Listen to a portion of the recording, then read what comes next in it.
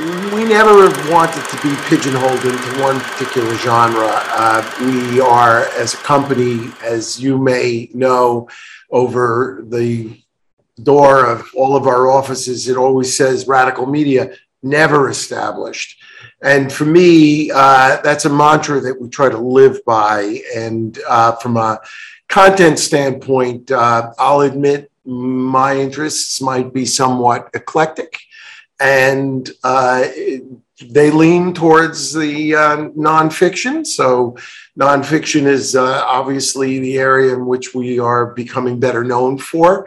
But as you know, because you've known me a long time, we do lots of things here as a company. And it's part of being radical and enjoying it from a standpoint of the different crafts and disciplines that we represent as a company. And we did start in advertising, I'll admit. We still do a lot of advertising, and we're proud of that work still. And it amazes us as to how much of it there still is for us to do.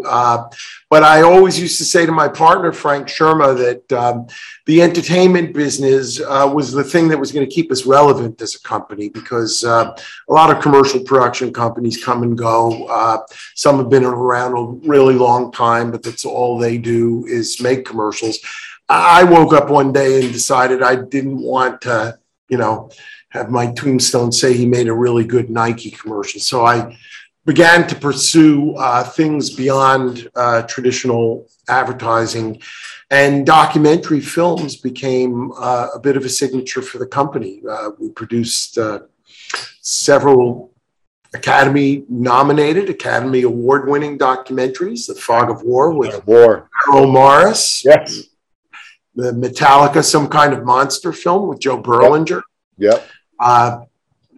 I'm a one-time Grammy Award winner for the Concert for George, George Harrison's memorial at Royal Albert Hall.